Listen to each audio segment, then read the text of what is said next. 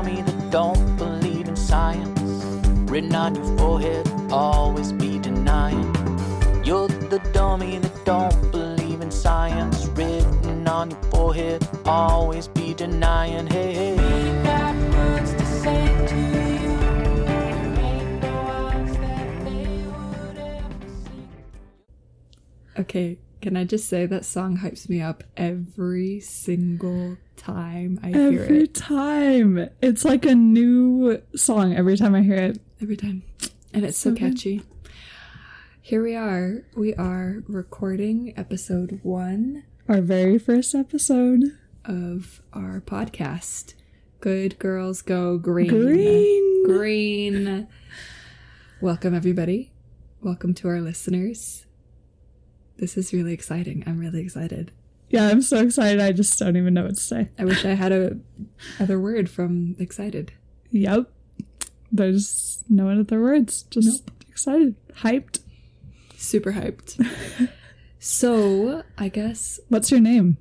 Oh, my name. My name is Celia. Oh, Celia? My name's Julia. Oh my gosh, Julia. That's Celia. If you can't tell, our voices are different. So very different. I mean, maybe. Didn't someone once tell us that they couldn't tell our voices apart? Maybe. If you can't tell our voices apart, I'm sorry. I'm Julia. And I'm Celia. And there's nothing we can do about telling our voices apart. So, we've decided to start a podcast. Yeah, we have. And here we are. We are an environmental podcast. And let's just preface it with we know 0% about the environment. Nothing. Absolutely I have nothing. never studied anything environmental or biological. I think I'm an art major. I'm a psychology major, so I'm just over here analyzing Celia while we're podcasting. Yeah, so that's fine. But yeah, I'm studying theatrical lighting design, and I think that is an art and a technology, but more of an art. So clearly neither of us have any kind of foundation in science. Well, psychology is a science. That's true. I'll take it back. But it's a psychology, or it's a science. It's a study of the mind. It's a science of the mind, of people, but we're not doing that today. No. Today we're going to be talking about the environment, which we, as you said earlier, know nothing about, but we're super hyped about and passionate about saving this planet because it's so pretty. Do you have anything else to add? It's really cool. It's the only planet we have. There is no planet B, as they say. Would you say it's the bee's knees? Oh, it's my ghost. Oh, if we didn't just lose everybody. Listeners, are you still there? I promise we've got some good stuff. We're locked and loaded. It'll get better from here on out. I promise. Maybe. Finger gun away. No promises at this rate. So we really wanted to start a podcast because, I mean, what better way to spread the news to millennials? Am I right? Truly. When me and Celia were looking into doing something like this, or just even when we just started talking about it, we were kind of looking at what else was out there for in terms of information about the environment. And a lot of it is just very sciencey, very terminology heavy. And we really just wanted to make a space where we could be open to learning, excited about learning, but in a way that everybody understands. So, especially us being not science majors at all. Exactly. And we're kind of going for the for millennials, by millennials aspect. And we definitely welcome anyone who is not a millennial. That was not totally. An exclusionary Boomers, comment. where are you at? Get the boomers in the back. I think as we learn and grow together, I think that's going to be really key, because if we want anything to change, it's going to be us that makes the change. So why not start together? Yup. Best way to change is by education. So we're going to educate ourselves while educating you guys. Maybe. Well, do you have a fact for us? Oh, yes. We're wanting to hit you all up with a little environmental fun fact. Yeah. So we're going to try to start out our episodes every week with a fun fact. So this week, I have surprised Celia with a fun fact. This kind of ties in a little bit to what we're going to go into a little bit later. You know, how COVID has hit us and all of that. And at the beginning of COVID, there was a huge toilet paper crisis, right? Oh, right. There was no toilet paper to be found for miles. I remember it like it was yesterday. Like it was yesterday. It almost was yesterday. Yeah. I mean, even now, sometimes. You gotta hit the store at the prime hour to make sure you've got TP. Oh yeah, you gotta make sure you're stocked up. That's not an invitation to go raid the shelves. No, please don't. Please don't. Please save some. Please only buy what you need. We all need it. But so I thought, in the spirit of talking about coronavirus today and impacts on the environment from that, I will share a fun fact. Toilet paper requires 27,000 trees to be cut down per day. Per day? Per day, dude. Oh my gosh. Isn't that crazy? Okay, how many trees are in one roll? I didn't find the fact for that. What are you even doing? I'm sorry. Should have been prepared for my questions. I had one job. I did give you the one job to find you the fact, but I found the fact. I don't know how many trees need toilet paper, or how many. Can I ask Siri? Hey Siri, how many trees are in one roll of toilet paper?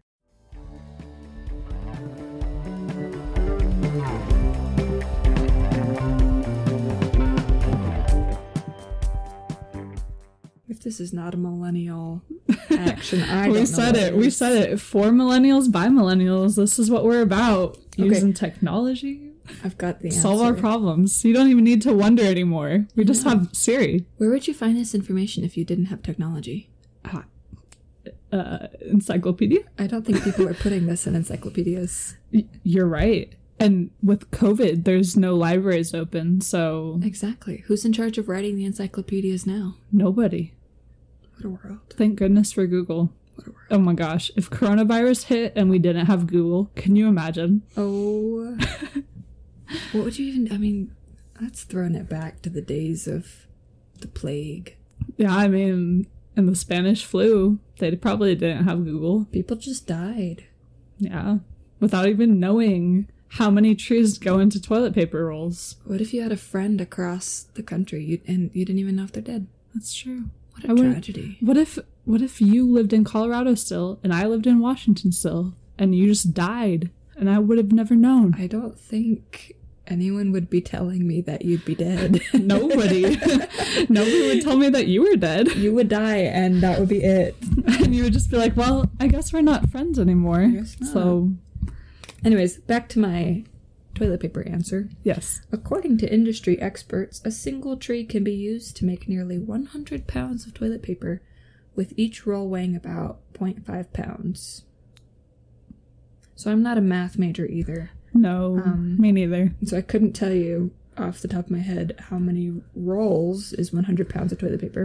My friend who's a high school math teacher would be so disappointed in us. That's 50. I could be really wrong, but I think that's 50 rolls. Rachel? Because if each roll is half a pound, then 2 rolls is 1 pound. I don't think that was the right answer.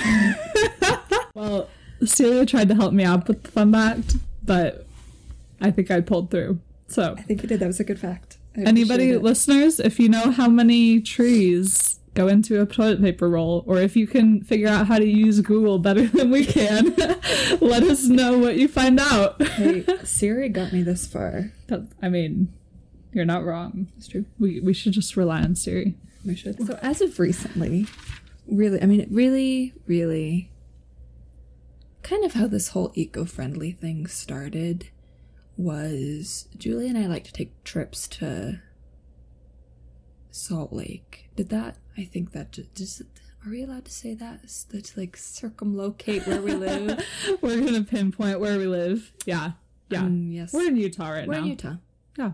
So we take trips to Salt Lake. We do. We go to Salt Lake. Not often. At least as of recently, not often. I go up to Salt Lake every day. Now I'm pinpointing myself.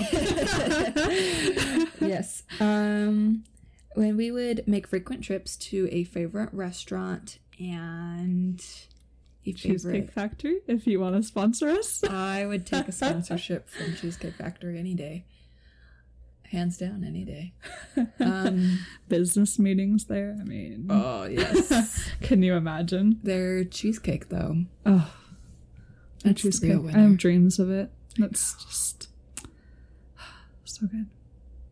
Anyways, we will go down to our restaurant, Cheesecake Factory, and hit this name dropping. Naming drop.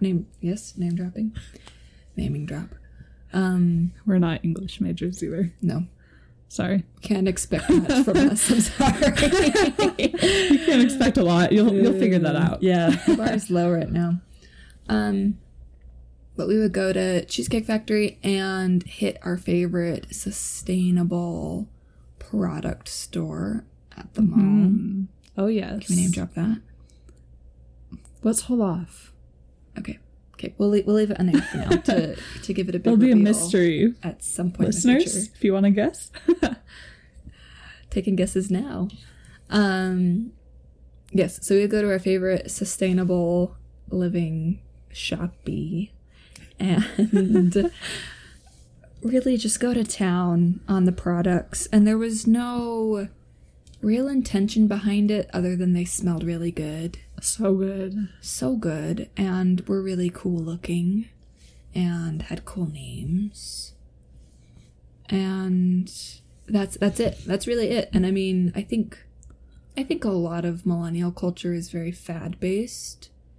And if something smells good and is a cool product, I mean, and it's sustainable, why not do it? Oh yeah. Totally. And I definitely jumped on the bandwagon. I mean, I heard about the sustainable company and I was immediately like, I want to go check this out. And I did. Yeah. Did I introduce you to this company? I think you did.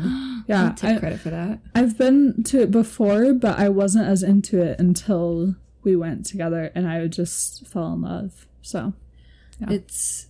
I think I remember hearing about it in high school and I checked it out. And from that point on, just was sold. And I've tried a lot of products from there. We'll probably talk about it quite often.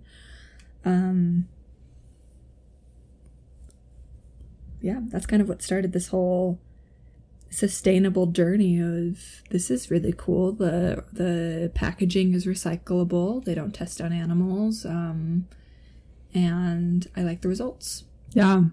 I think, and we'll, I'm sure, get into this down the road in our podcast, but I think something that makes it easier to want to be a part of a movement like this, of becoming more environmentally friendly, living more sustainably, is kind of the ease of it, you know, and not having to deal with the hassle of the packaging from a place like the one that we're talking about. Or, for example, you know, metal straws. If you have it just on your keychain, you can just use it whenever, stuff like that. And so that's kind of where I got into it, was that, you know, there's just like little daily things that you don't necessarily even think about or recognize, that you can just change. And so, and like every person is a drop in the bucket. So absolutely. And I think what really gets people sometimes is not really knowing where to start. And hopefully with this podcast, we can help show people kind of where to start. But also, for me, what a big deterrent is when I felt like I was on a So previously on Celia's life. Da, da, da. I thought of sustainable living and being eco-friendly as very hippie-esque, very vegan, very expensive. I feel like that's one of the biggest lies. I'm sure we'll get into that too. But yeah, and thinking that like I had to have a ton of money, and as we know, millennial culture is very, we don't have money, it's kind of a joke, but also kind of a real situation that we're in of trying to find money because cost of living is shooting up, and that's a whole other soapbox for another day, and for another podcast probably. But I thought of being vegan and being a hippie and not showering and not enjoying the things that I feel like it's very bougily, is that a word? Bougily enjoy on the day-to-day. Yes, life. We're gonna make it a word. It's a word We're in the age of making your own words. Bougily. And so I think, I'm sure some would kind of label it as selfish, of not wanting to give up those lifestyle habits for saving the planet. But at the same time, I think that's the situation that a lot of people find themselves in. Well, I like the makeup products that I use, and I don't really want to go no makeup because I enjoy doing makeup. And sorry, I don't really want to sacrifice that aspect of my life for something that I can't really see, because we can't really, like you said, Julia, that every person is a drop in the bucket. We can't really see our individual impact. Right. But I mean, if 8 million people made the change, we would see smaller changes. And so hopefully you can learn and grow with us. I mean, we're not perfect, and we're still trying to learn. We're far from perfect. Not at all. We were talking about this before we started recording today. We have so much space to grow, and that's just the way that you gotta think of it, you know? Absolutely. And just be imperfectly sustainable with us. And that's all you can do. That's all you can do. And so hopefully together we can explore, and this is where you guys are super important, to send in the things that you learn and the things that you know, and that we can try out together. If you like growing microgreens in a window box, tell us about that, because we want to hear about that. Totally. If you know of certain products that you know are super great and we bougily might enjoy them, let us know, because we want to grow together. Yeah, totally. I agree. I think that, we'll see where this goes, but I think there's potential here for a really cool community where ideas can just be bounced around, shared, people to people, because I feel like that's the way, there's been so many things just between Celia and I where, I'll find this thing and I'll be like, oh, dude, you have to try this. I've tried it. I love it. And it's kind of that person-to-person sell, where if you hear about it from another source, like in a news article or whatever, you might glance at it and be like, oh, that's cool, but I don't know if it really fits into what I'm interested in or my lifestyle. But if you hear about it from a friend or something like that, then you're going to be much more willing to give it a shot, at least. And who knows, you might really love it and it might become part of your life. So. Absolutely. And that's usually when I start using something, is when I hear from a friend or a family member, hey, I started to do that and I want to try it out for myself. And so that's super key. Totally. Agreed. Well, we were going to talk about how we were sustainable this week. Oh, yeah. Sorry, everyone. Speaking of being imperfectly sustainable. So, Celia, how were you sustainable this week? Well, I was sustainable in a lot of different ways this week. Tell me. We'll start out by, I went grocery shopping, and I have a set of really cute reusable bags. She does. I can attest to that. They're so cute. They're way cute. They're called, can we name drop again? They're called Chico bags. Want to sponsor? Be sponsored by Chico Bag.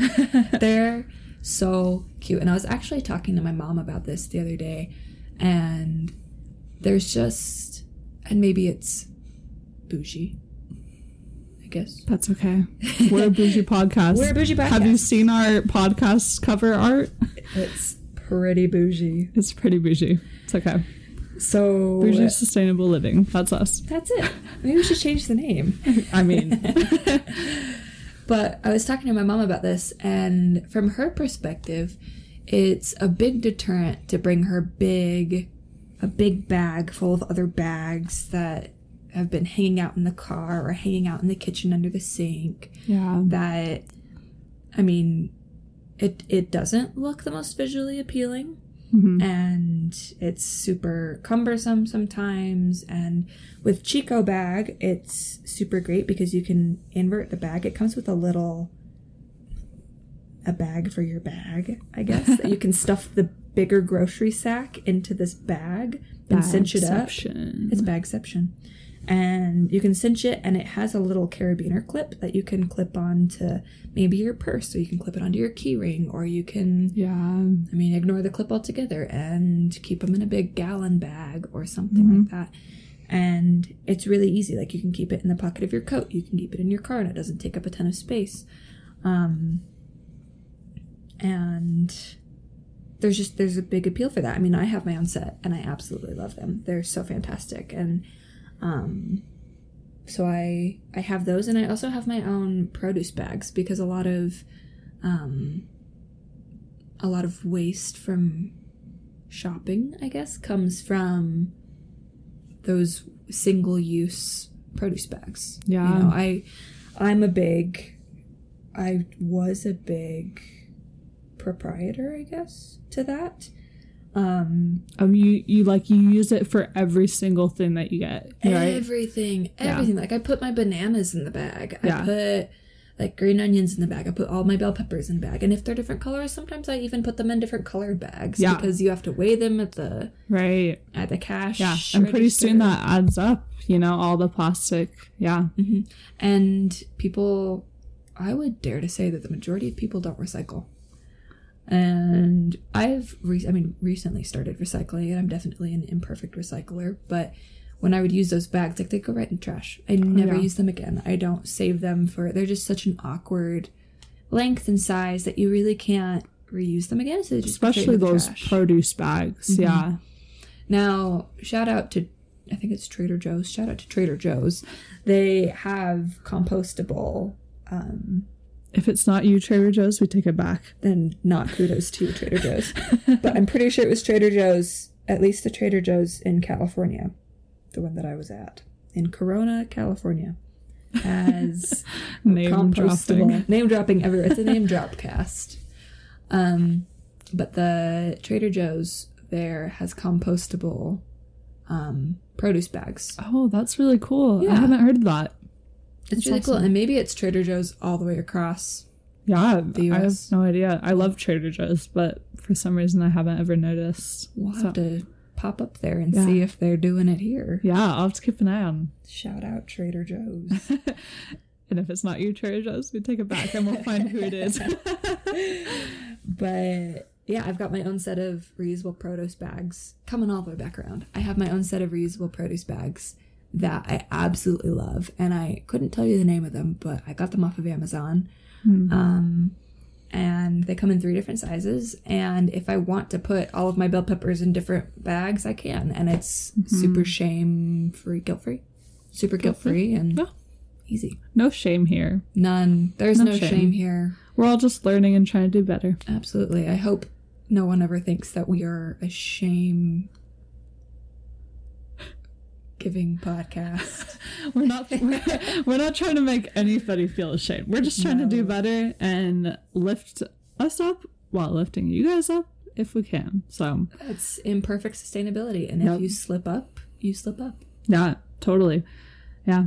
I feel like going back to what you were saying with the produce bags and the grocery bags, just the ease of the product of, not having those big chunky reusable bags and stuff, just makes it a lot easier and gives you a little more incentive to want to use it. So I think that's really great. Absolutely. And I think the one really important part about sustainability is not you don't have to go out and buy new things, which I'm such a fan of new things. I love new things. It's so great. It's just so fun. It feels so new good. Things. Yeah. You get a package in the mail, and that creates its own problem, but you get a package in the mail and it has something new. That's another podcast. We'll go into that later. Yeah. But if you have all of those chunky bags, own them. Like, you can find cute ways to fold them up and to like create less space. It makes it easy. But if you work don't with what you have, see what you have, see what you can do. Even I've seen DIY things for if you have scrappy old t-shirts, you can make them into bags that you can use. Yeah. So there's all sorts of things. We're gonna try to like once we get rolling here, we're gonna try to maybe do some DIY videos with you guys. We'll see. But yeah. That's really awesome. I didn't even know that you could do that. Yeah, I happened to see it the other day. Full of good ideas. And fun facts. What else did I do this week? Did you do anything this week? Let's see. Well, going back to being imperfectly perfect or imperfectly sustainable, sustainability just was not at the top of my priorities this week. It was not high on my list of things to be thinking about. But I was talking to Celia actually before the podcast about I have the shampoo bar that I absolutely love. It's from that anonymous store that we'll talk about a lot, but maybe keep anonymous. We'll see. We'll have to have a conversation about it. We'll figure it out. But I switched to shampoo bars probably in October, something like that. It's been a while. Yeah. I just, I was at that store kind of browsing, and I was like, you know what? I'm almost out of shampoo. I'm just going to try it. Wait, was it that first time? Yeah. Oh. Yeah, I think so. I think that was after Halloween. Yeah. Oh, yeah, so it might have been November. But yeah, so November, 6 months, about. Yeah. But I still love it. I swear by it. It's made my hair feel so soft. Really? Celia can attest. Oh yeah, it's so nice. And yeah, I really like it. No packaging. It's just a bar. The company that I got it from has like little tin containers that you can keep it in, so that it's not like just slipping around your bathtub, just like causing a mess everywhere. But yeah, no, it's been really great. And so that's how I've been sustainable this week, I guess. That's awesome. Using a no plastic shampoo bar.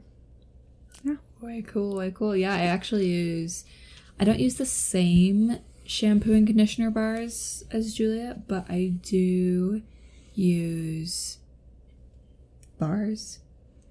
I think actually we have the same conditioner bar. I think we might. And I am a fan. By the way, we're roommates, so for those of you wondering how we know so much about each other, that would be why. That's it. The truth is revealed. Secrets. Secrets are no fun unless they're shared with everyone. So now we've shared them. Now you know. But yes, I think there was and maybe I'm just crazy. Maybe I'm not using them right. I don't know. But there was a bit of not a learning curve. That's not the right word, but a bit of a curve for my hair to adjust. Yeah, I had that too. Mm-hmm. I noticed that my hair. So I like to, as of right now, I like to wash my hair every other day because I'm trying to train it to not have to be washed as often, which is great water conservation, keeps gross shampoo chemicals out of waterways and stuff like that. That's another podcast. But I'm trying to wash it less frequently, and so I was previously using just basic shampoo and conditioner, and so using those products, it was super easy to wash my hair every other day. I didn't see any problems. I had a dry shampoo that I really, really love, which, I mean, that's another podcast. I feel like we're going to say that so many times. Yeah. But we've got so much to talk about. So much. So little time, but also infinite amount of time. I know. So isn't it crazy? We'll cover it all. We will. But there's this dry shampoo that I really love, and unfortunately it's not sustainable. And so that's one of the things that I feel like me personally, I want to find dry shampoos that are sustainable. Yeah. But the one that I love, like it, puts all kinds of aerosol stuff into the air that right. I've heard is not good for the environment. And so I want to be sustainable in that route, but I also really love... Everybody send her hate mail. Oh my gosh, please don't. I'm sorry, please don't. I'm just kidding. Please don't. Please don't. I'll have to fight you if you do. So. Ooh. That's not a line I'd cross.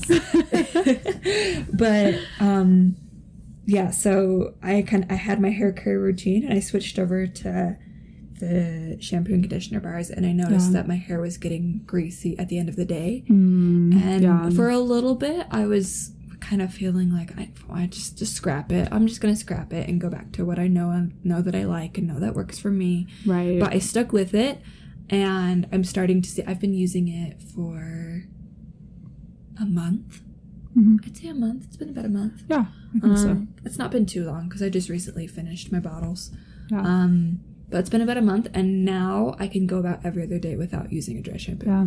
Isn't that amazing how your body can just kind of adapt and kind of goes back to its natural state? Like that's probably closer to natural than a shampoo bottle would be for your hair. So, oh yeah, for sure.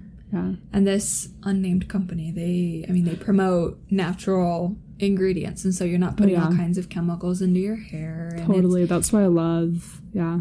This unnamed company. Shout out to you. Shout out. Anonymous. Anonymous, you're great. We had a bit of a faux pas today. A faux pas? A faux pas.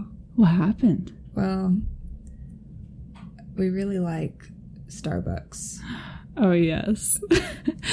Let's talk about this. We're going to talk about this. This was quite the faux pas. It was quite the faux pas. We just... But also, no shame. No shame. No shame. This is a no shame space.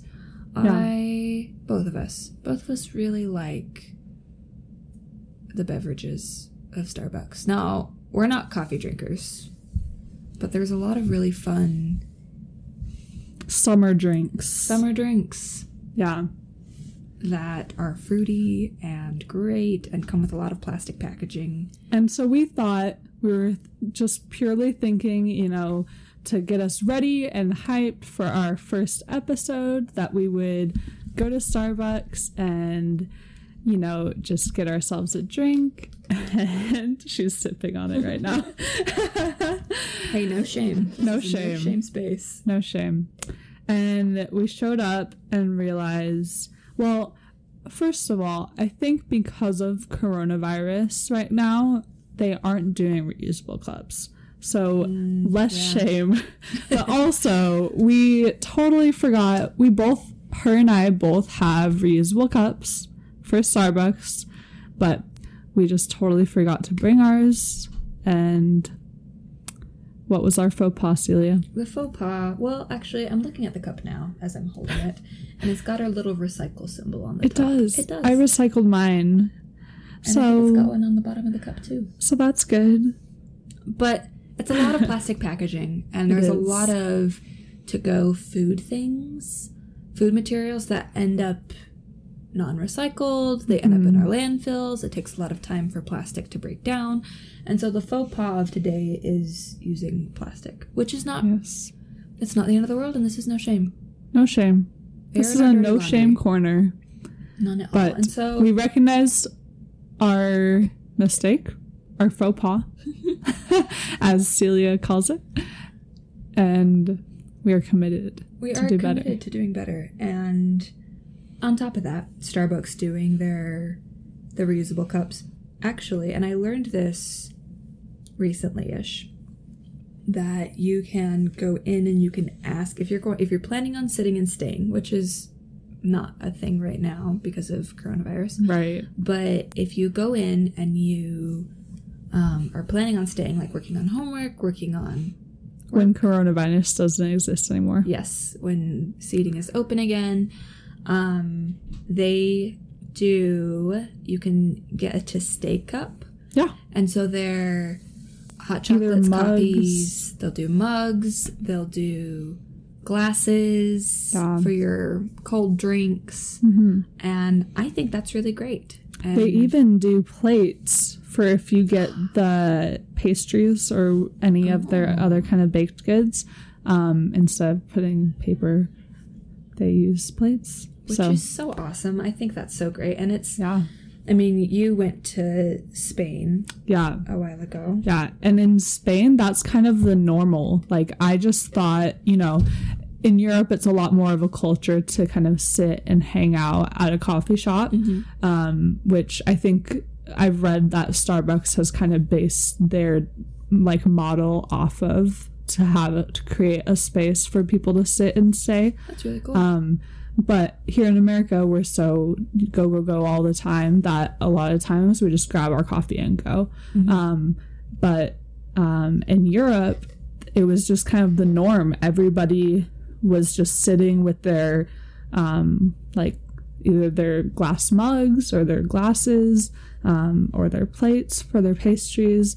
And I kind of looked at it and was like, wow, this is really cool that they're doing this here in Spain. And then I realized that when I came back to the States that you could ask for it, just nobody really knows about it. And so, people will be sitting in the dining room just working or whatever, but they'll still have their cup that's a to-go cup because they don't know that they can ask to have that to stay. So, well, there you go. Hey, our listeners, when this whole pandemic comes to an end and you're going to Starbucks, and if you're bougie Starbucks drinkers like us, and you're gonna sit and drink your drink, get a to stay cup, because why not? Save the planet. Do your part. Do Simple your part. And easy. So easy. We'll be recycling our cups, our we will. plastic I promise. contraptions. That's but our commitment to you. Planet Earth. Planet. Yes, Planet Earth. We're committing now to recycle our plastic cups. Yep. But also, I took a watercolor class here a little bit ago, and one of my watercolor teacher, she said that she was working on an art project out of old receipts and straw wrappers, and I've become a crazy straw lady and have been keeping all of my straw wrappers instead of just crumpling up and throwing them in the garbage to be used as recycle art. Yeah. And did she tell you what kind of art she's making with them? No, but I'll have to figure that out. I'm planning on mailing them soon. Yeah, I'm planning on mailing the straw soon. I have a whole bag full of them. Oh yeah. And I'll definitely ask because I want to know what kind of project includes straw wrappers. I know. I'm so curious. And receipts. Receipts. Yeah. And it wasn't just any receipts. It was receipts that specifically said thank you on them. Oh, that's right. Yeah. Yeah. And not many receipts say thank you. Yeah. Actually. Really? I think it was only... No stores are grateful for our business, I guess. Which they should be. They should be. Because we should feel honored by our presence. But I think certain dining places that I've been to, but not all dining places, certain dining places will have thank you on the receipts. And that's about where it stops. Yeah. So grocery stores aren't thankful for your business? No, they used to be, but they're not anymore. Wow. We've come what really a far. world we live in. I know. That's so interesting. Yeah, no, definitely update us on the art project that your teacher is doing. I'll because let you know. I'm so curious. Straw wrappers and receipts that say thank you. Yep. So that's been my mini recycle art project. That's awesome. Via her. Yep. Hey, that's cool. So that's what I'll be doing with our straw wrappers from this Starbucks trip. Yes. I handed her my straw wrapper as soon as I opened it. Oh man, but I'm going crazy though because I keep sticking them in places that I think I'll remember.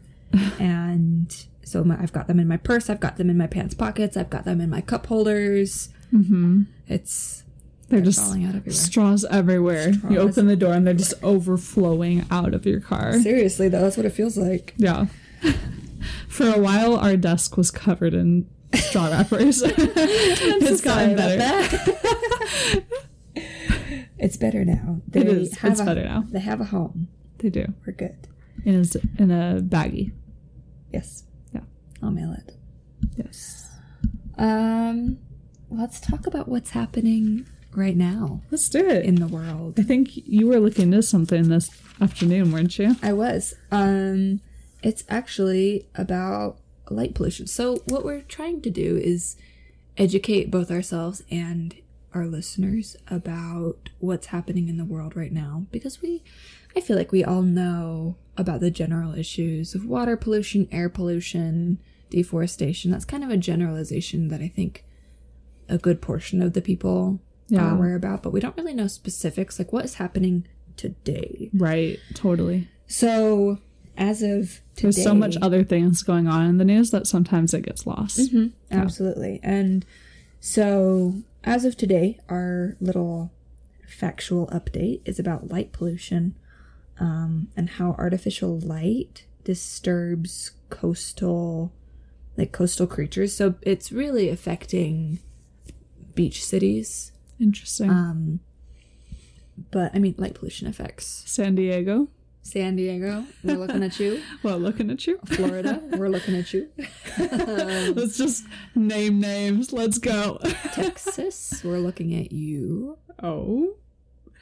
New York, Hawaii, Boston, Virginia, South Carolina. Everybody, everyone. Just keep going. Everybody can do better. Everybody. The UK.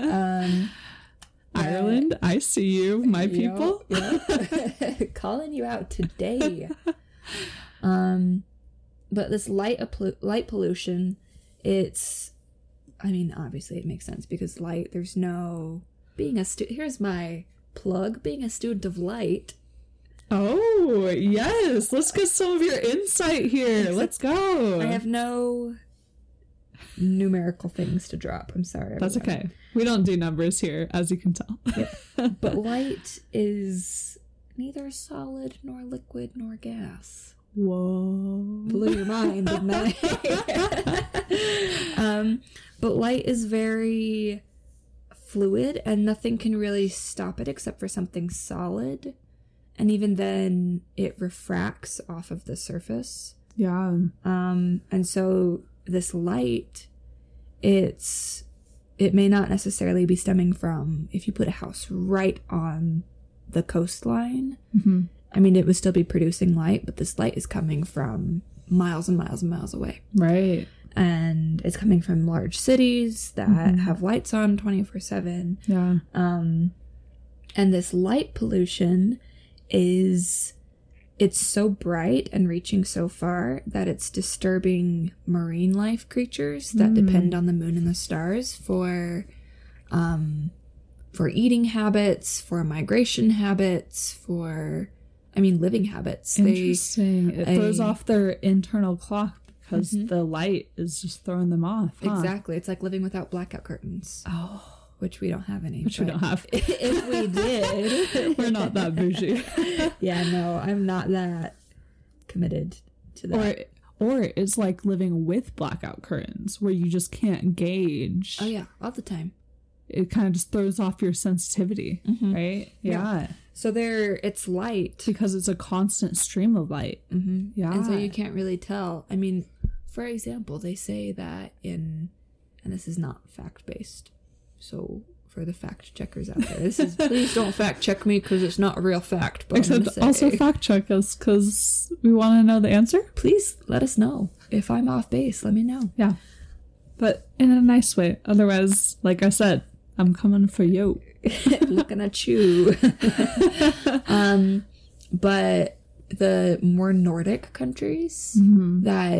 and even, I'm sure even Alaska as well, like those upper pole countries that have during the winter time, it gets dark And they so you have only such short days. Yeah. And it's, I mean, naturally, like down here in Utah and these kind of more states, middle. these middle states. Yeah. We see shorter days, but not to the extreme that those Yeah. more polar countries do. Yeah. And And then, so in the summertime is winter- really long. Summertime is ridiculously long, and Yeah. you only have a couple hours of nighttime, Yeah. which you need blackout curtains, Right. Because that's gonna mess you up really Right. bad. Yeah. Even I'm from Seattle, and I was even talking to my mom about this. I was home a couple weeks ago, and it in the springtime and summertime it's not quite as extreme as Alaska, but Seattle's pretty far north, and so the summer times are really long. Like the sun rises probably around 4:35 in the morning. Wow. Yeah, and then in the evening it doesn't set until like 10:30, 11.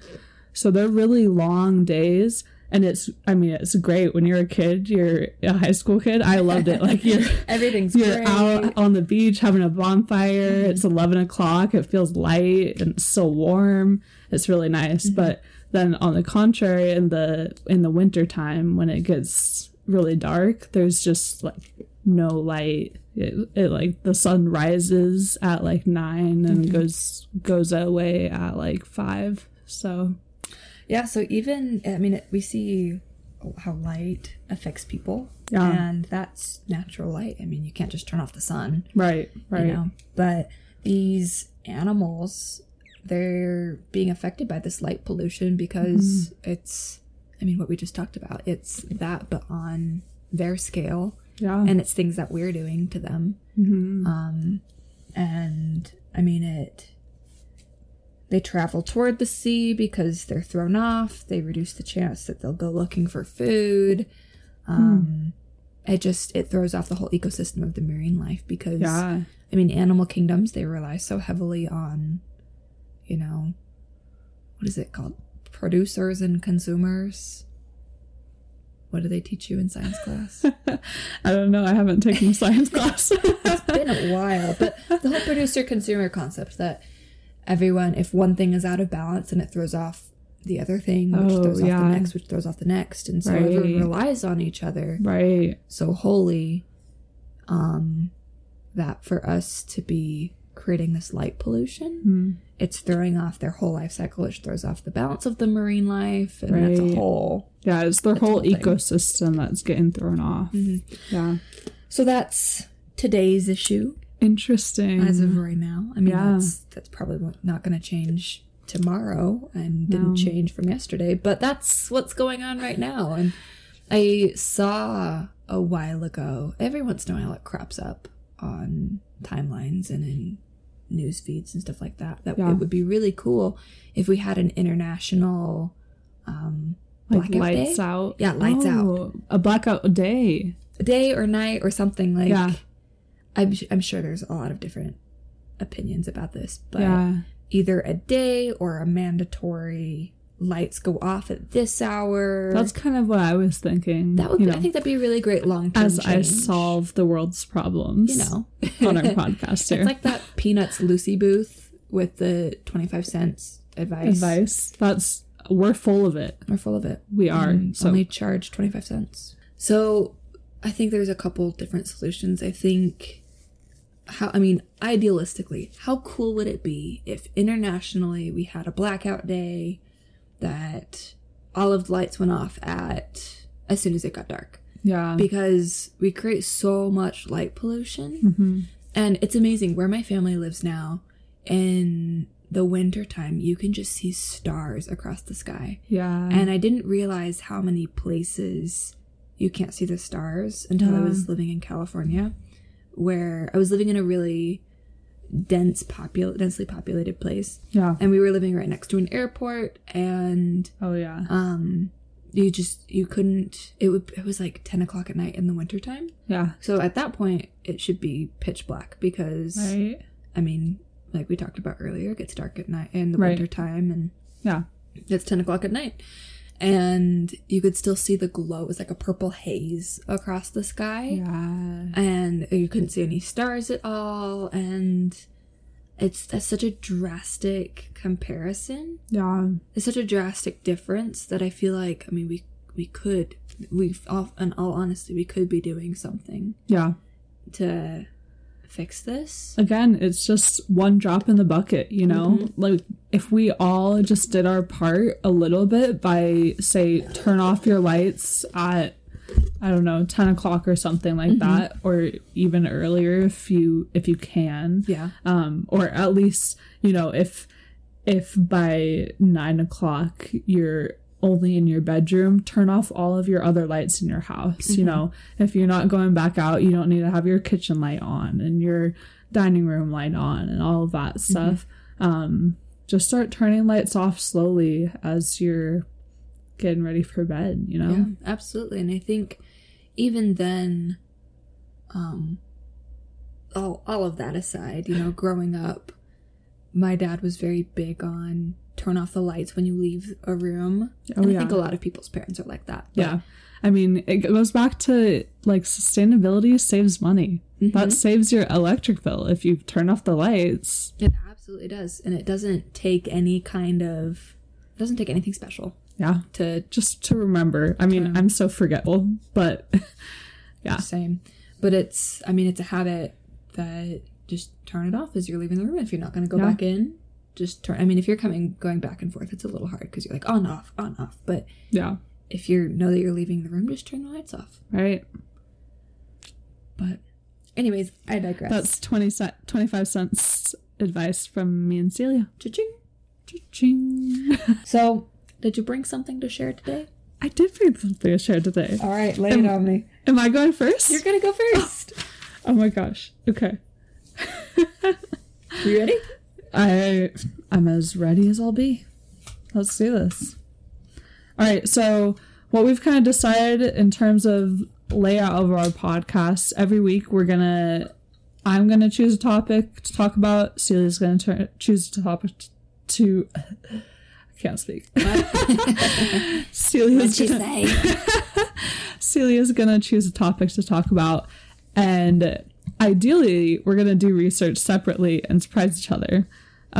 Today it was kind of a last minute research thing, and we were bouncing ideas off each other, so we already know what we're talking about, but we have the memory of a goldfish, so it'll still probably be a conversation as if we didn't even know what was going on. Wait, who are you? Who? What? Cares? That's a shout out to my little Gen Z brother. Oh, that hurt. He does that to me all the time. It's painful. That was painful. I'm glad that I was able to give you a little dose of that. That was very Gen Z of you. I know.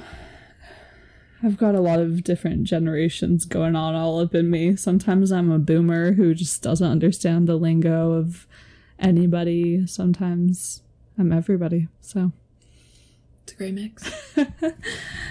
All right. Well, today I'm going to be covering the National Park Services. So there's a lot to dive into here. So I was telling Celia, I realize that there's a lot, so I am not going to dive into everything. There's definitely other things I want to kind of talk about on the podcast down the road. But today I'm just going to kind of touch the surface, and then I want to talk about the cool things that have been going on recently because of COVID closures and stuff. So let's dive in. So I'm gonna start out with some facts because I'm the fact queen. Please fact checker. Please fact check me. Yeah, my sources are Google. Good old the Goog. And whatever came up as like the top search result on Google as I typed in national parks. You know, if it's not on the first page. I mean, if it's not on the first page, I don't even know that it exists. Nope. So what's on the last page of Google? Nothing relevant. I don't know. That's a quest for another day. Yeah, we'll dive into that and touch base next week. That's another podcast. That's another podcast. Somebody should make that podcast. What's on the last page of Google? Let's trademark that, TM. Done. Because that's a good podcast. Nobody else take it. That's ours. The mysteries of Google. For when we start a new podcast. Yeah, so I basically just use Wikipedia and the National Parks website.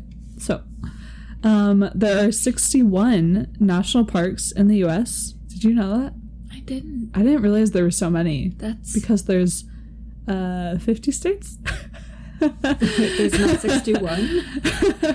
So it's like, yeah, that's more than one park per state. Rachel, do you know how many parks per state that is? Rachel? Where's our math teacher, Rachel? Yeah. I feel like that's oddly low, though. Yeah, I know. I was kind of surprised by the number because some states I was like, is there really a national park in those states? But then also, like, here in Utah, we have at least five.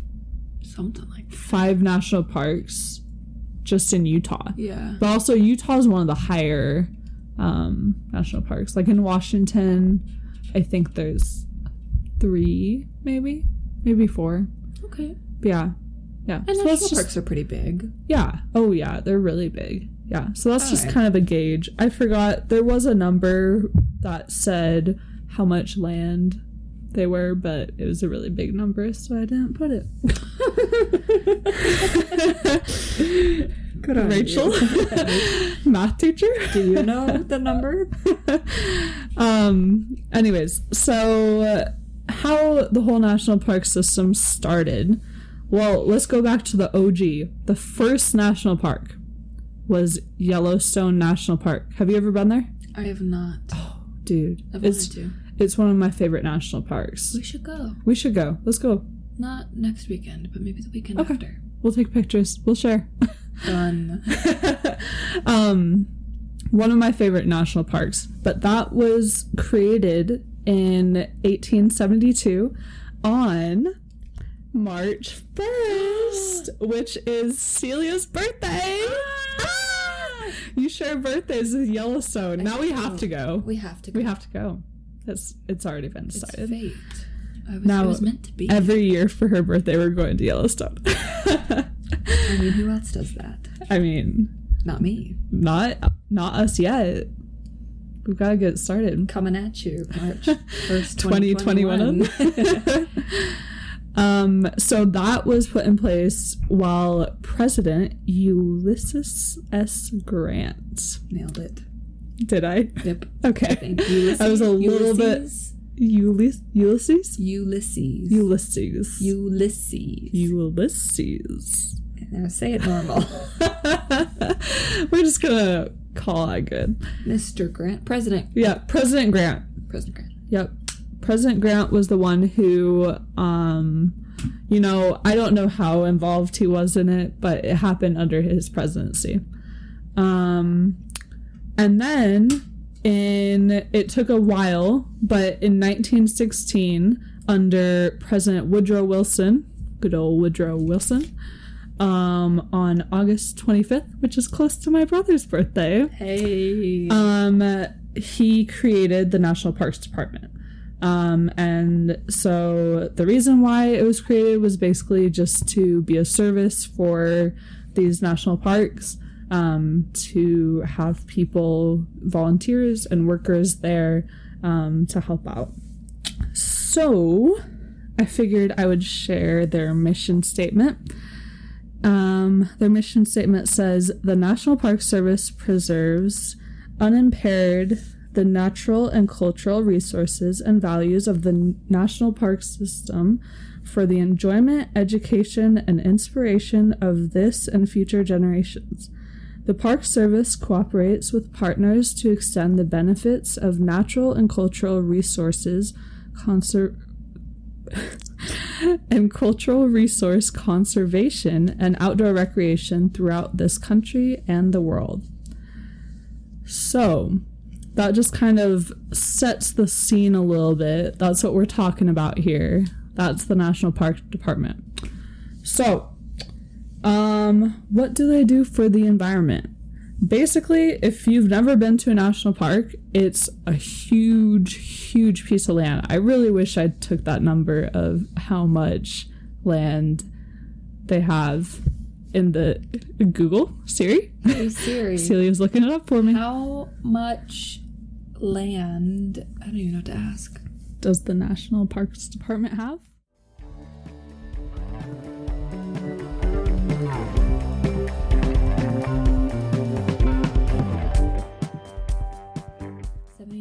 Acres? Yeah. Does that sound right? Sure. That's a lot of acres. It's a lot of acres. Yeah. That's at least 12. Oh, yeah. More than 12. Maybe 13. Right. Yeah. So they have a lot of land. And basically what they do is, like they said in their mission statement, is that they preserve it and leave it untouched. You know, all of this land that we've built our cities on, especially out west here, used to just be wild land, you know, and we've kind of built our cities, built our homes, our buildings, our shopping centers on land, and kind of have displaced the wildlife. And so what the National Parks Department has done is has kept those areas at their most natural state, but they've also put in place ways for people to enjoy it without without harming it too much. So there are trails throughout the national parks.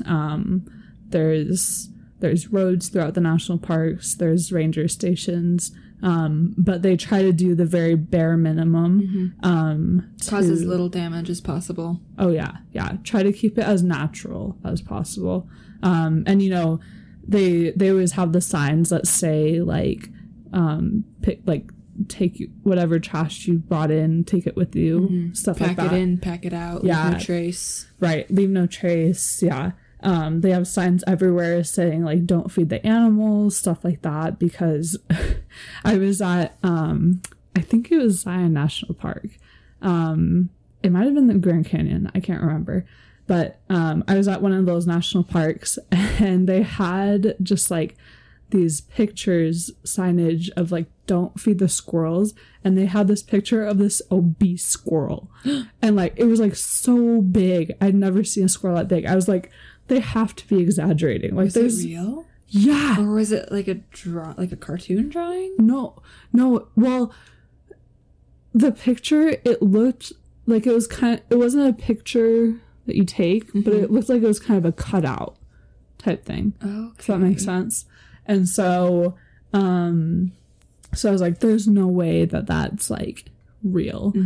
And then my mom and I were just going around the park, enjoying ourselves, and we see the squirrel come up, and it's huge. And it's, like, this massive squirrel, and it's because people feed these squirrels. We have to find a picture of this to post. Oh, yeah, I'll find one. I'll make a note of that, 'cause I want to see the obese squirrel. Yeah, because seriously, I could not believe it. Because, you know, we see the squirrels just in our... I don't know if you have squirrels in your neighborhood. Maybe this isn't a normal thing. I feel like squirrels are pretty normal. Yeah. We get squirrels and chipmunks. Okay. Yeah. I think they're a pretty average creature to have everywhere. Yeah. Maybe it's just because we're from more wooded places. Yeah, maybe. Sorry, Texas. Maybe Arizona doesn't have squirrels. Yeah, I don't know. But I don't know. Anyways, let us know if you're in Arizona. And you have squirrels. Do you have squirrels? Asking for a friend.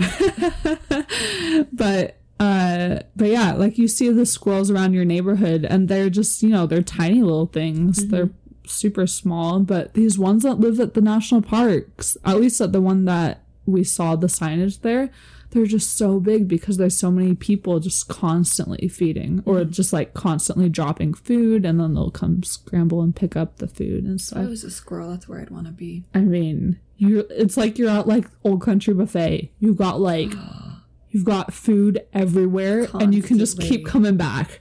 and just put double fist it. Packing it away in those cheeks. Oh yeah, for days. Anyways, so yeah, I don't know where I was going with that.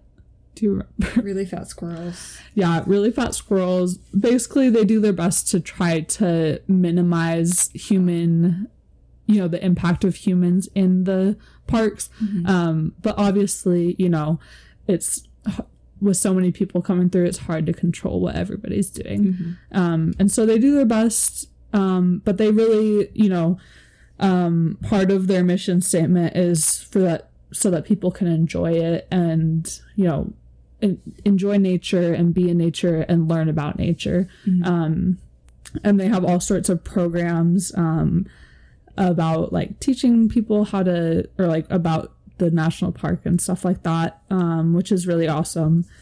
And so because of that, they need to have people, or they need to let people in. But it's been really interesting to see with COVID, there's been some national parks that have closed down. And getting back to numbers, because that's our favorite thing here. That's what we're pro at, is numbers. So in 2019, for all of the national parks, the total number of visitors, 327,516,619 people. It's a lot of people coming in and out of those parks. So keep that number in mind. Big number. Okay. Wait, 308 million something. 327 million. Yeah. Close enough. We'll just round it to that. 327 million, but it's more than that. We'll round it to 328 million. Let's just do it. We're going to call it that. Yeah. Okay. So 328 million people coming in and out of these national parks every single day. Well, not every day, but like throughout the year, every day. So tons of people. If you've ever been to a national park, there, like, if it's during one of the high seasons, during the summertime or whatever, it's packed. There's people everywhere, especially at the more popular ones like Yellowstone and stuff. Yeah. So with COVID, there were some park closures. I don't know.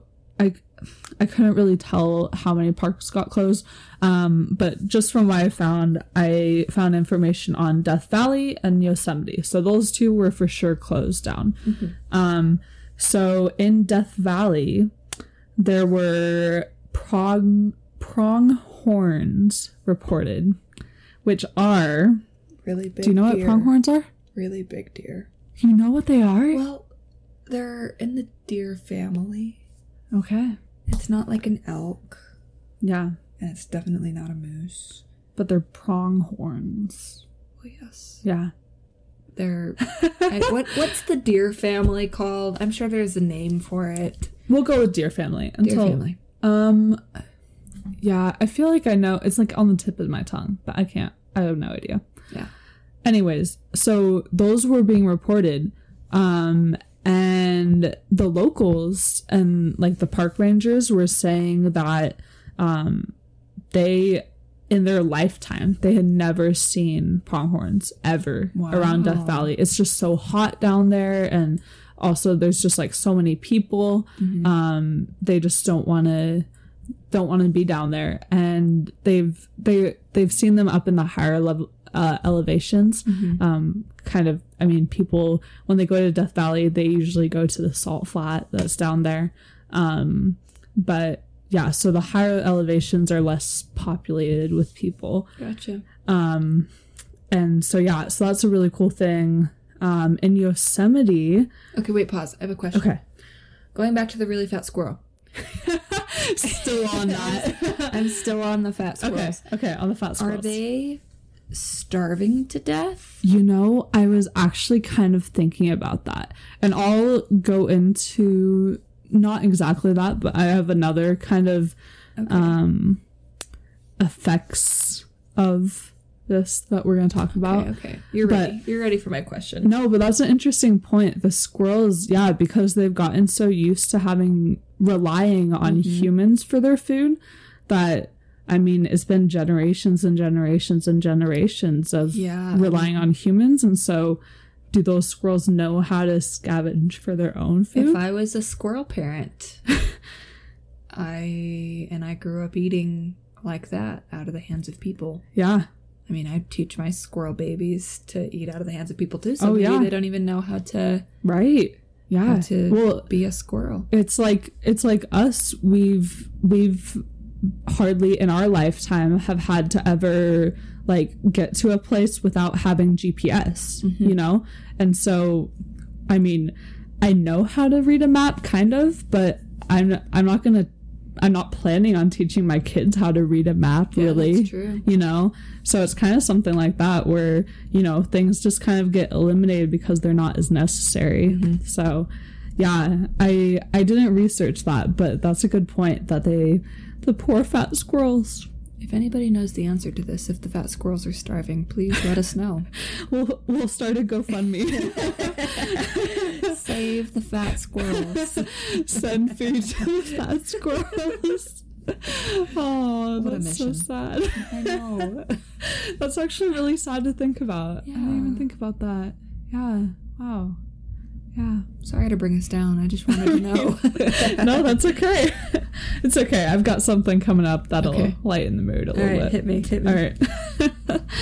So in Yosemite, the bear population has actually quadrupled, according to some reports, which is way cool. Yeah.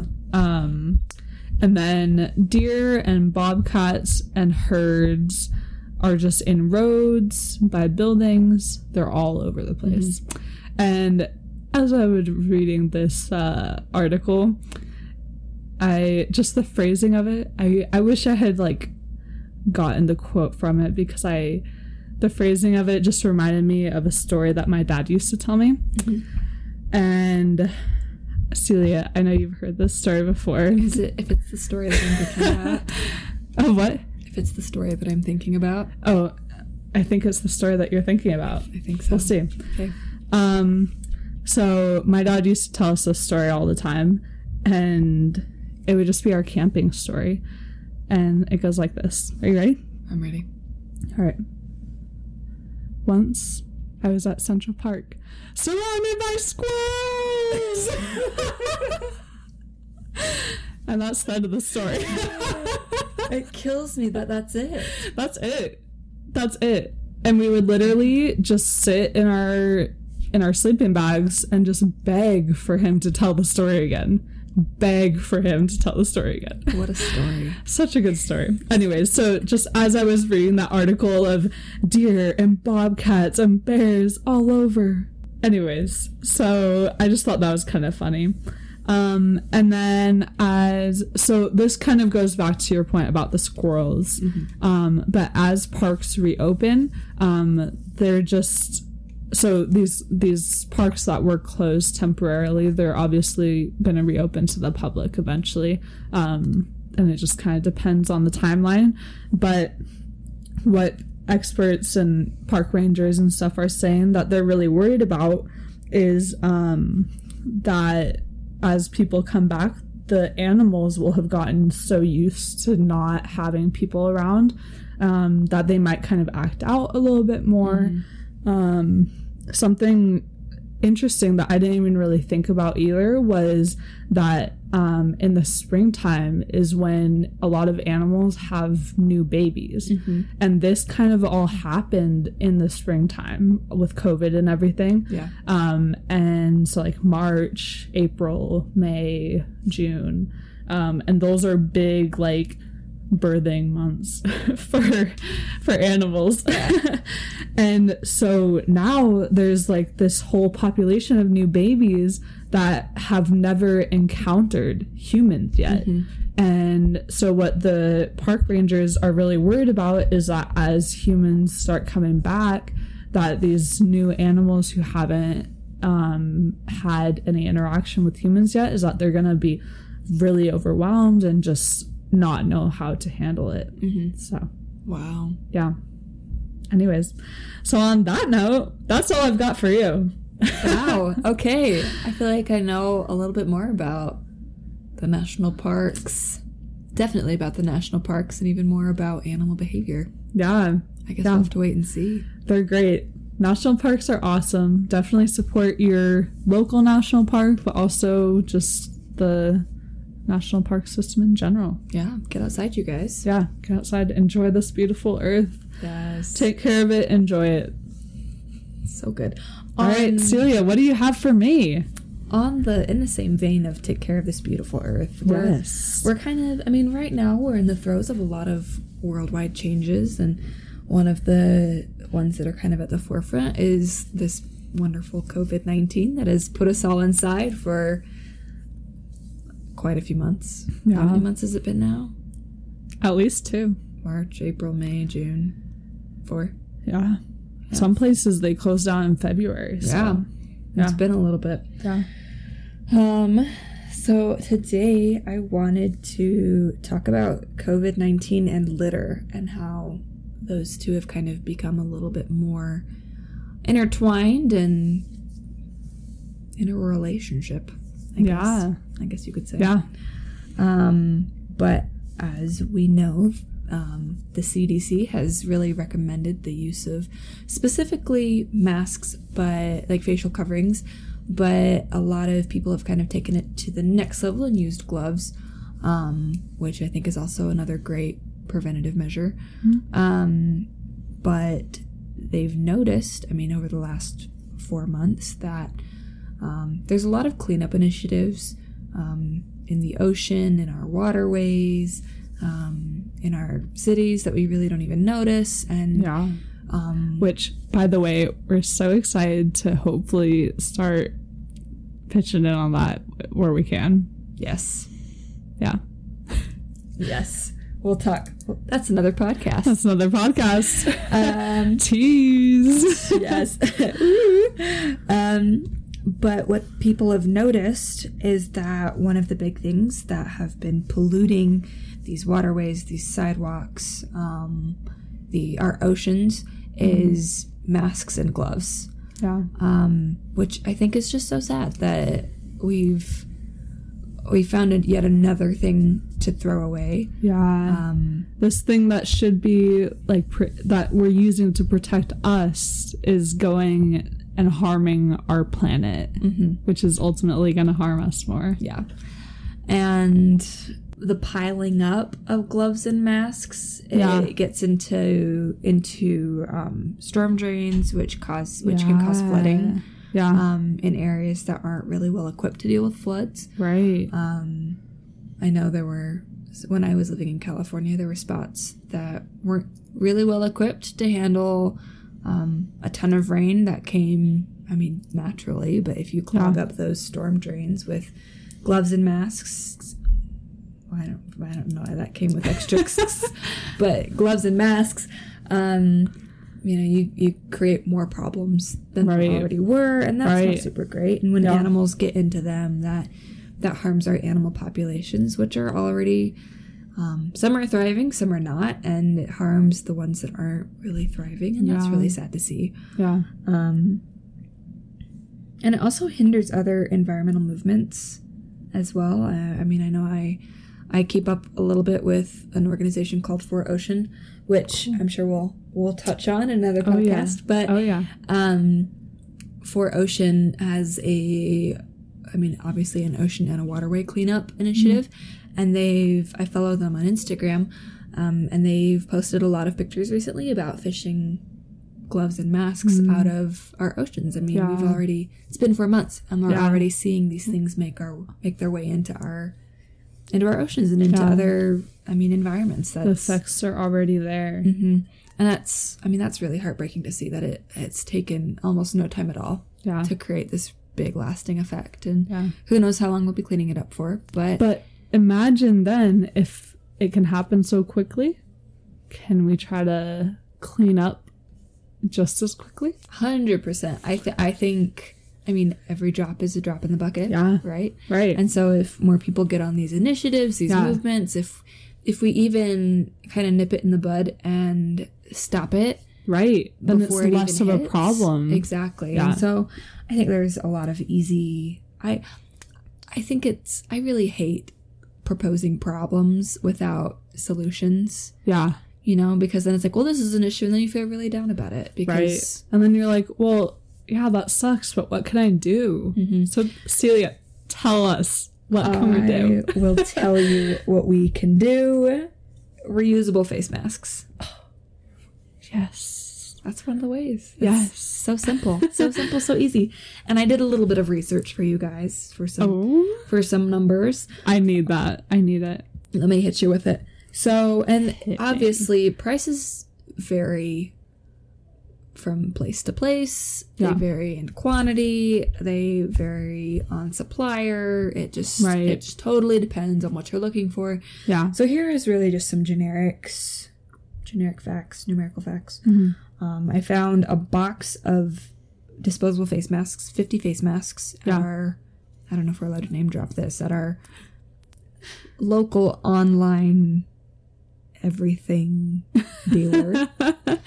I'm sure you know what we use. Comes in a great box. For $20. So that's 50 face masks for $20. $20. Yeah.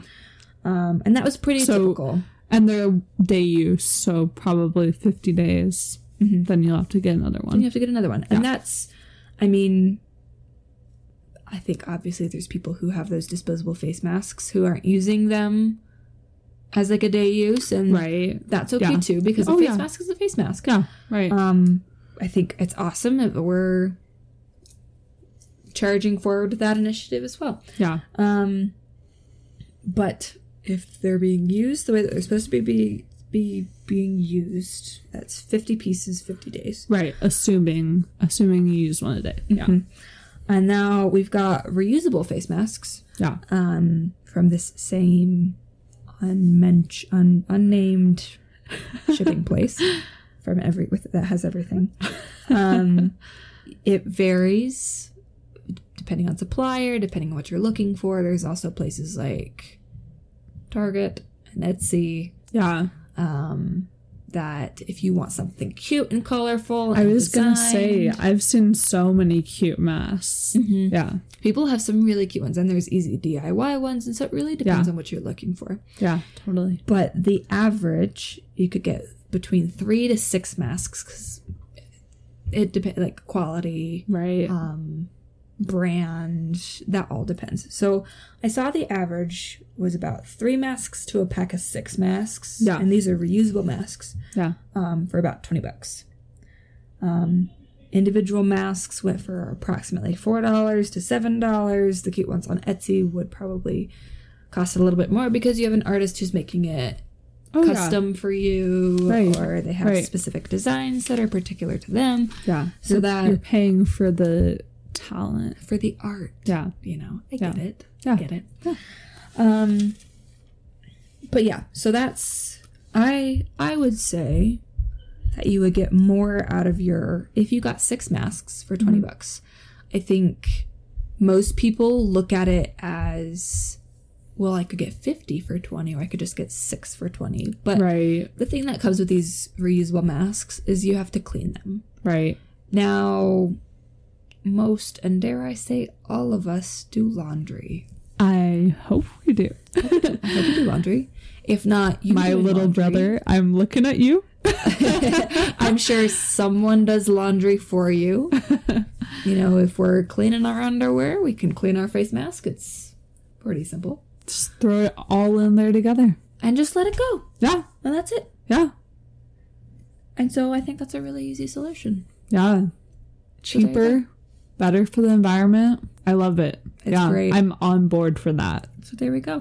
And on top of that, if you're going to use disposable face masks, disposable gloves, please, please, please dispose of them properly, because I mean, it doesn't take much to find a trash can. Just hold on to them until you can get a trash can and just throw them away. Yeah. I know. It's always so sad to see. I mean, even here I've seen, just like walking through the grocery store parking lot, you just see a face mask like on the ground or, you know. And I know that accidents happen, that the wind might blow and catch the mask out of the trash can. Totally. And you have a mask blowing into the wind. And, I mean, that happens. It obviously happens. We're not living in a perfect world. Be imperfectly sustainable, right? There we go. Do your best. Do your best. That's all we can do. So when you have these disposable items and you're ready to get rid of them, just make sure they get into the trash can. Yeah. It solves that problem at the forefront. Yeah. So you don't have to, so someone doesn't have to fish it out of the ocean later if it makes it that far. Yeah. So we have an invitation. An invitation? I'm so excited. So I've been following along with the REI Opt Outside movement, and I've not been perfect with it. I went home for a little bit and didn't follow up with these things because it just was easier not to, which imperfectly sustainable. But our invitation for you guys, which falls in line with some of the invitations that the REI Opt Outside movement has given, and I highly, highly recommend checking it out. They've done a really cool job at each week is a new invitation, and it just kind of builds. Yeah. It kind of breaks it down for you. Celia showed me the site, and it does just really do a good job of breaking it down. So it's so easy. Yeah. But we want to invite you all to make it a habit to pick up trash when you see it. Done. And that's something that I'm not great at. I'm becoming more aware of the trash that I see, which I think it's just a practice, because it's really easy to kind of put your blinders on and walk around and not see the trash. And to also go, well, it's not my trash, it's not my problem. Right. But I've noticed when I go on a walk, when I go out anywhere and I see trash, if I don't pick it up, it triggers something going, well, if you don't pick it up, it's going to end up in our waterways. It's going to end up in our sewers. It's going to end up in the ocean eventually. Animals are going to pick it up. Those thoughts kind of start to go in my mind. Yeah. And even if I don't pick it up, that thought is still there, which I think is a huge step in the right direction. Yeah. Because I'm more motivated to pick it up.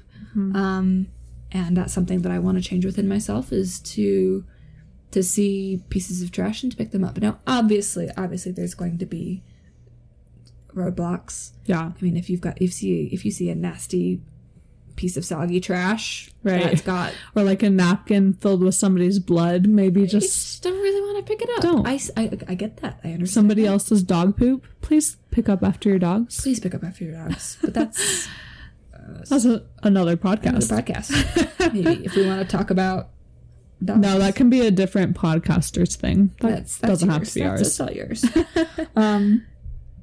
But I think becoming aware and doing what you can when you see it. Yeah. And it's that change of heart thing that makes you more motivated to make more of a change. Yeah. It's totally just a shift of your mindset. I try to get out on a walk once a day. Sometimes I'm successful, sometimes I'm not. But even just as you were extending that invite, I was just thinking, how easy would it be for me to just say to myself as I was walking, pick up at least one piece of trash. And then as I'm walking, I'm like thinking to myself, like kind of looking out for a piece of trash. And then that makes me more aware of like, oh, there's a piece of trash. And then once I pick that one piece up, it's like, well, why not, So. Absolutely. Idea. Maybe even take those non-reusable, I guess they could be reusable. We're going to make them reusable. Those grocery sacks that we were talking about, the produce bags. Bringing it back around. Stuff one in your pocket. Yeah. Because those are, they're tiny. Yeah. Stuff one in your pocket, and as you see it, it's like carrying one of the dog bags. Yeah, the dog bags. Dog walkers carry. Just carry one of those produce bags, and when you see trash and you feel impressed to pick it up, you've got a place to put it. Yeah. Totally. Bringing it back around. Oh, good ideas. 25-cent advice. There you go. Us. So I think that's going to be our goal for this week. And so we extend it to you guys. We extend it to you. Let us know how you do. Please. Send us pictures of trash you pick up if you want. If you use the produce bags, please send a picture. Celia will be so excited that you used her idea. It's revolutionary, really. So, yeah. You should market it. Yeah. Trademark? Trademarked. Yeah. Yeah. There you go. 100%. Also, another idea, if you're artsy, pick up trash and maybe try to make art out of it, like Celia's art person, you know? Exactly. Show us what you got. I know my little sister loves that. It's so funny. You'll get a package in the mail and she's not interested in what you got. She's interested in the packaging. And yeah. I can't tell you how many times, like, her eyes have gotten so wide and she's asked me, can I have that? And I'm like, no, this is mine. But I realize she's wanting the box. She wants the box. That's so cute. Recycle art. Oh, yeah. Oh, yeah. Yeah. I know you guys are all so talented. So let us see what you have. Is that a wrap for us? I think that's a wrap. Okay. I think that's it. I'm just going to do a cute little plug here. If you liked this show, are interested in hearing more, hopefully we'll be a little bit more gathered as time goes on. Please download, subscribe wherever you listen to. We're still trying to figure out what platforms we're going to be on, so stay tuned for that. But you can follow us on Instagram and Twitter. We're at G_4 podcast. And then our Facebook page is just Good Girls Go Green. And if you want to email us for any ideas, suggestions, we're also down the road going to try to be interviewing people from different companies, local business owners who have sustainable movements going on. So if you are one of them or know somebody who would be perfect for that, please let us know. Our email is goodgirlsgogreenpodcast@gmail.com. So I think that's all I've got. That's all I've got. All right. That's it for our first podcast. We did it. Episode 1 is done. Thanks so much for our listeners. Thank you.